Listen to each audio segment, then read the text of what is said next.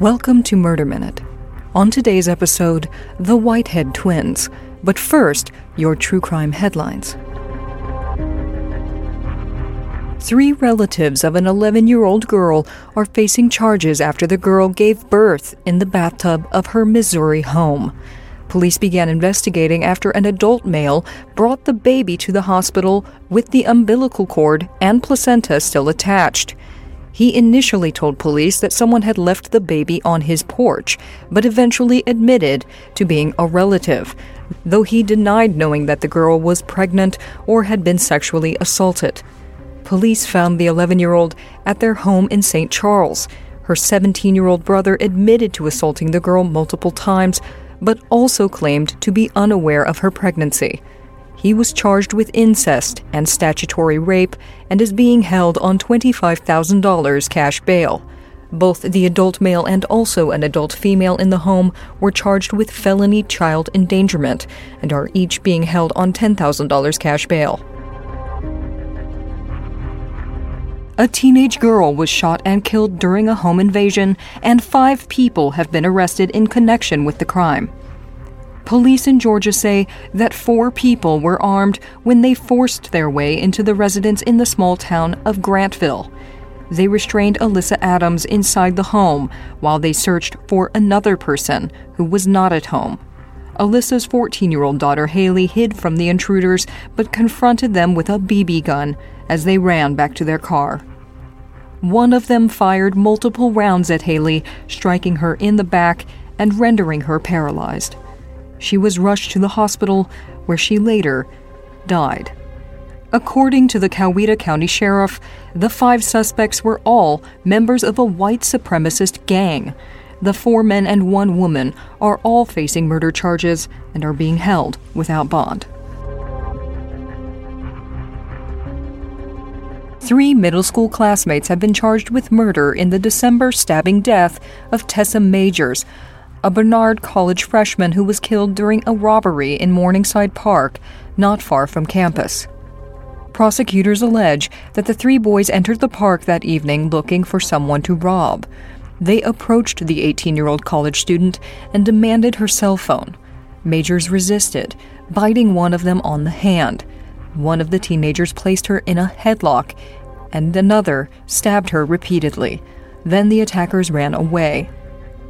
Majors was found bleeding by a security guard and died at a nearby hospital. One of the 3 suspects, a 13-year-old, was arrested the day after the attack. Under questioning by police, he admitted his involvement and implicated his classmates, both 14 years old. The 13-year-old has been charged with second-degree felony murder as a juvenile. He is expected to go to trial in March in family court. The 14-year-olds have both been charged with second-degree murder and robbery, and they will be tried as adults. They are being held in a juvenile detention facility as they await trial. Under New York state law, prosecutors have the discretion to try defendants as young as 14 as adults for certain violent crimes. Those are your true crime headlines. Up next, the Whitehead twins. But first, a quick break. This year, I'm all about healthier habits, self-care, and getting into better shape. But for me, it's not necessarily about losing weight. That's why I decided to try Noom. Noom is the app that's a fitness instructor, meal planner, and life coach all rolled into one. Noom knows that everyone is different and adjusts to my lifestyle and goals. And Noom is not a diet. No food is good or bad or off limits. Noom teaches moderation and can be used whatever diet you're on. I'm stubborn and don't like being told what to do, and I like Noom because it adjusts to me and lets me set my own pace. Instead of rules, Noom teaches you the psychology behind the decisions you make, arms you with the tools to break your bad habits, and helps you keep track of the workouts and meal plans that you set for yourself. It even suggests recipes. And Noom has taught me so much about food. You know what calories are, but do you know what calorie density is? I didn't think so. Noom will tell you all about it.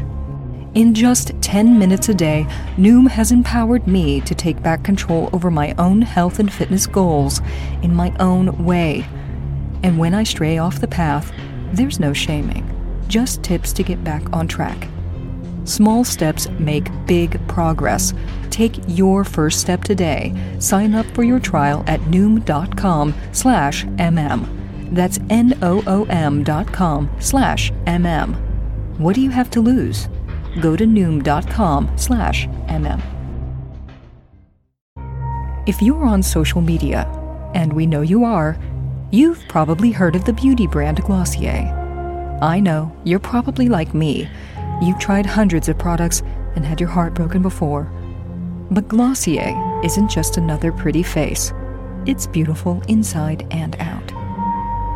Glossier makes cruelty-free products designed with your actual beauty routine in mind. Skincare, makeup, fragrance, all painstakingly perfected to be worthy of your bathroom shelf. I've been in a war with my skin since I was a teenager. First, I battled oil and acne, and now that I'm a little older, it's dryness and fine lines. And all my life, I've used makeup to pull a mask over my skin issues. But usually the ingredients in the products I used only made the problem worse. But not anymore. Glossier puts skin first, makeup second. So you know that you're not just covering up your skin, you're actually treating it. This winter, I'm treating my lips with berrybalm.com. It's moisturizing my chapped lips while also giving me a perfectly subtle swipe of color. But my favorite Glossier product is their Milky Jelly Cleanser. And I'm not the only one. This is one of Glossier's top-selling products.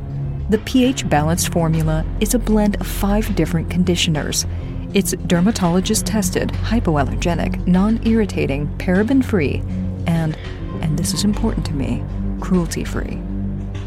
The Milky Jelly Cleanser doesn't lather.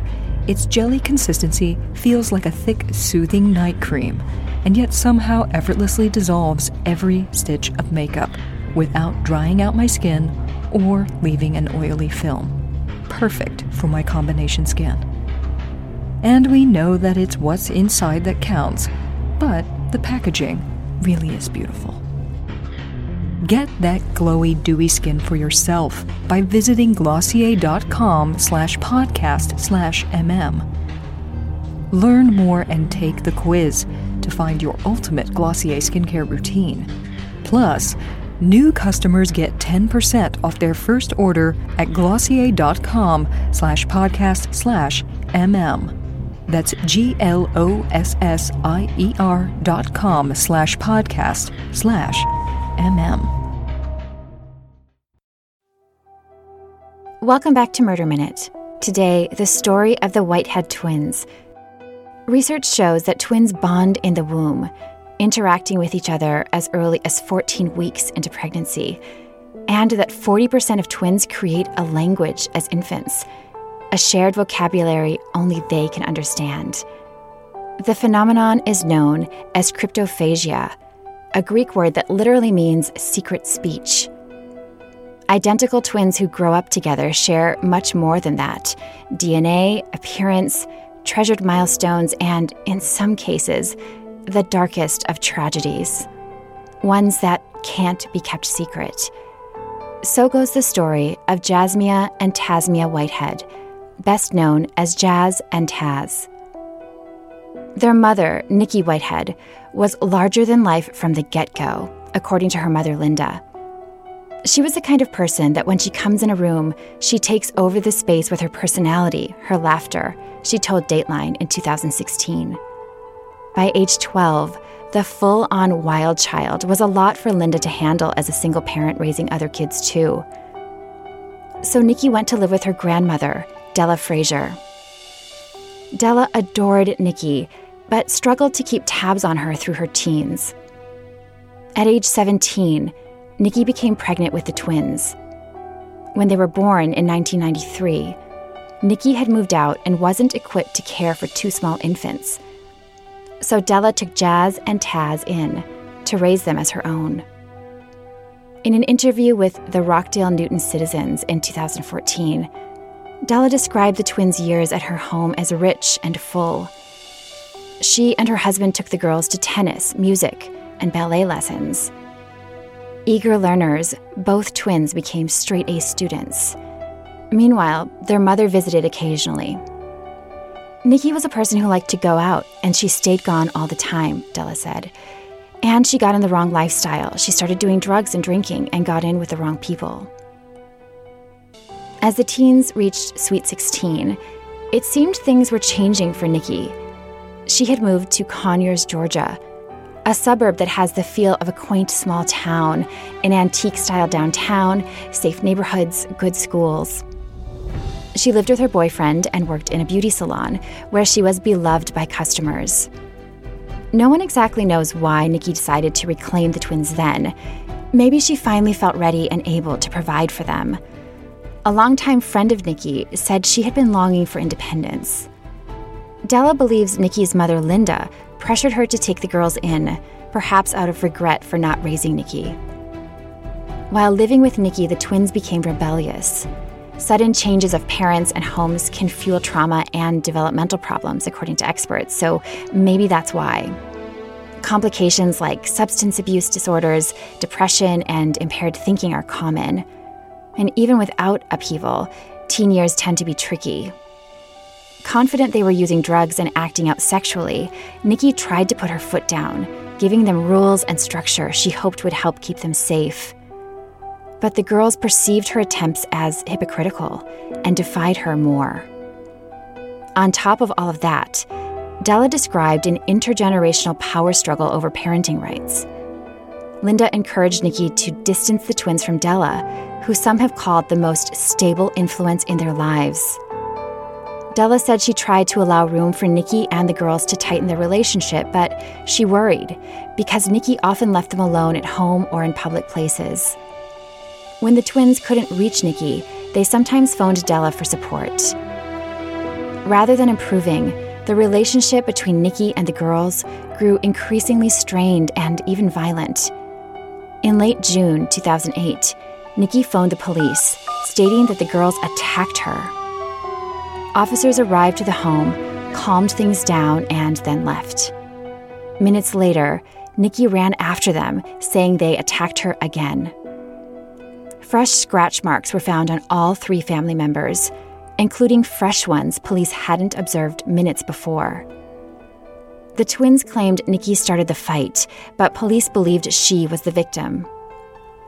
Jazz and Taz were arrested and ruled ungovernable by a juvenile court judge who ordered the trio to family counseling. Over the next few years, the twins were in and out of juvenile court. Custody of the girls shifted back and forth between Nikki and Della until a counselor determined that giving custody to Della, quote, swapped one situation for another. According to court records, a family counselor noted, "This is a family that thrives in chaos." The twins returned to Nikki's home for the last time on January 5th, 2010. They begged and pleaded with the judge not to send them back here, Della told reporters. They cried and screamed. The twins were told they would see how it goes, and a status conference was scheduled for January 19th. But that would never happen. On January 13th, Jazz and Taz flagged down a police car. They were visibly distraught, said detectives, as they described returning home from school to find their mother dead in the bathtub. The crime scene indicated a violent struggle. Lieutenant Chris Moon called it the bloodiest he had ever seen. Detectives brought the twins to the station for questioning as witnesses, with the understanding that they had been traumatized by the heartbreaking and grisly discovery of their murdered mom. Footage from the police station shows the pair being seated at a large wooden table. "You can sit here, sweetheart," an officer says. Both girls are dressed in black and slightly slumped forward, appearing forlorn. Before them stands a big box of tissues and large cups of water. Jazz screamed, and I looked that way, and all I saw was blood all over the floor, Taz said of their arrival home. Several times during the interview, Jazz called out for her mother. At one point, Taz encouraged her. "You gotta be strong, Jazz.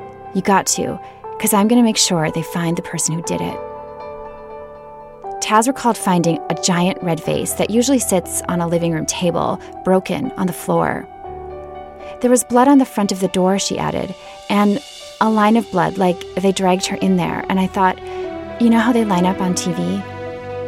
She was right. Nikki had been dragged, leaving a path of bloodstains from the living room, through the master bedroom, and into the bathroom. As the questioning progressed, something didn't seem quite right to the detectives, according to Georgia news program 11 Live. The twins said they never saw their mother that morning, missed the bus, walked to school, and attended all of their classes. But gas station surveillance video showed a very different story, that they had hitchhiked to school, arriving 2 hours late. Gloves covered the girls' hands, even though they were indoors. When police asked them to remove the gloves, they noticed what looked like scratch and bite marks on their hands. At first, the girls claimed the bite marks were self-inflicted, something they sometimes do to ease anxiety. Jazz even demonstrated what they meant, raising her hand to her open mouth, like this. At another point, they claimed the marks stemmed from a fight with their mom. Officers told the girls they would have to change out of their clothes since they'd been present at the crime scene and needed to be tested. And they decided to separate the twins for further questioning, something neither sister seemed pleased about. Jazz was first to be questioned alone. "Is there anything you haven't told me?" an officer asked. By that point, they had found blood on the clothing in the wash and in the trash at the home, but none on the clothing they had arrived in. Jazz replied no and started rocking, as though to self-soothe. "Do you think we did it?" she asked, continuing to deny any involvement. Meanwhile, Taz sat alone in another room. Surveillance video shows her glancing up toward the camera. Then she looks away and starts talking. "I can't eat, Mom is dead. Stupid scratch. They're gonna blame this whole thing on me because of a stupid scratch." And then she prays, "Please, God, I'm really hoping they catch this person." When it was Taz's turn for questioning, she said through tears, "We told her we hate her, told her we wish she was dead, but she really did die. I told her that plenty of times before, but she never died." The twins went home with Della that night and back to school the next morning. As they resumed their daily lives in this new normal, police were watching their every move, building a case against them. Among the building evidence was a note recovered from the crime scene, written from Jazz to her boyfriend. "I love you, Robert. I'm just sad, unhappy, depressed, unmotivated, hopeless," it said. "That's why I don't talk very much, but it's not you. I just hate living here, being with her." A stab wound to Nikki's spinal cord, nearly severing it, caused her death. The medical examiner called it a crime of passion, likely performed by someone Nikki knew. DNA testing ruled Robert out as a suspect, but the bite marks on the twins' skin from their mother implicated their involvement. Similar marks on Nikki's body were linked with Jazz. In May 2010, Jazz and Taz were arrested and charged with their mother's homicide. An audio recording from the day of the arrest captured this conversation between the girls. Jazz: "They're talking about the damn bite marks." Taz: "Yeah, they're saying that I have Mama's teeth on my arm. I'm not going down for something I did not do." Jazz: "Me either." Taz: "The day that you find a murder weapon with my fingerprints on it or something, please do that. Please find a murder weapon, and then it will be different, for real." Jazz: "What the F are we waiting for?" Taz: "They're having effing coffee and donuts and having a jolly old time. They don't care." The twins' previously sweet and concerned tone had shifted toward anger. It changed again once they were in custody, suited in orange jumpsuits and handcuffs. They broke down on camera, giving detailed confessions. It started with a fight with Nikki in the kitchen, they said, after they had woken up late for school. They recalled her saying, "You're late for school. You're not going to do what you want to do. You have to live by my rules." Then she started waving a pot around in the air, as though she was going to hit them, and a fight ensued. It wasn't like it was a fight on the street, Jazz said. It was more like a fight until somebody dies. Taz said that when she took the pot from her mom, Nikki grabbed a knife, kind of turned and said, "Get back," but she didn't keep the knife in her hand. Still, Jazz felt Nikki was winning the battle with the knife, so she picked up a red vase and broke it over her head. "She bit me in the chest," Jazz added. "When she bit me, she latched onto me. I'm trying to get her off of me because it hurts. I'm trying to punch her, I guess. Then I think Taz stabbed her." At some point, Jazz said, she choked her mother with a medallion she had won as a child. Her mother responded with a backhand blow, stunning Jazz. "I think I picked up the knife," she said, "and I stabbed her. They weren't like cuts, they were deep." After the frenzy of screaming, biting, and stabbing, they dragged their mother into the bathtub. At that point, she remained alive and talking. According to Jazz, she said she hated them and that they would be going to jail. Jazz told her how sorry she was. Soon after, Nikki died. The sisters sat there crying in disbelief of what they had done. Then they tried to clean up, left for school, and began planning the lies they would share with the police. When they returned later, they expected to find police officers in the home and their mother gone. Instead, they walked back into the untouched horror. "I just really wish it didn't happen like that," Taz said. "I wish I could have saw something else to do. I wish... Sorry, it was just confusion, like turmoil. It just seemed like it never stopped." "I'm sorry and I miss her," said Jazz. "I didn't hate her, and Taz didn't hate her either. I guess it was heat of the moment and built up anger between all three of us." The twins said they wished they had phoned the police during the fight, before it was too late. They regretted not telling the truth from the start, and they wished they still had a mother.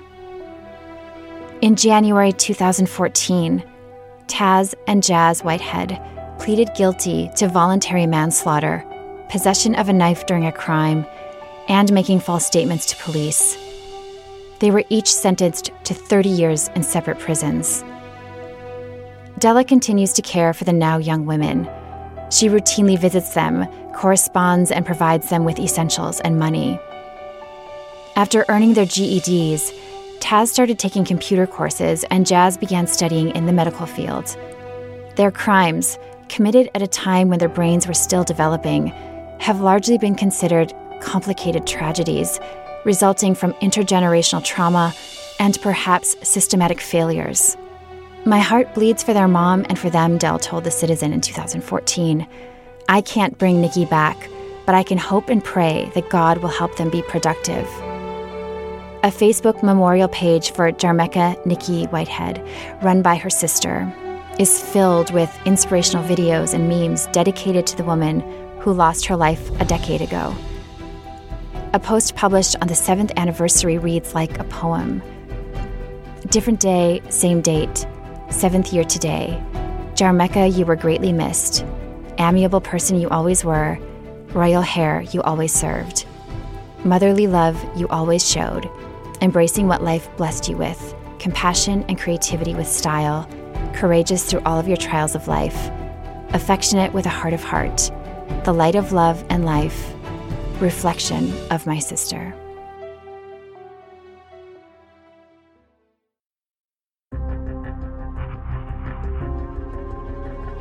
This has been Murder Minute. For true crime anytime, download the Murder Minute app or follow us on Instagram @Murder Minute.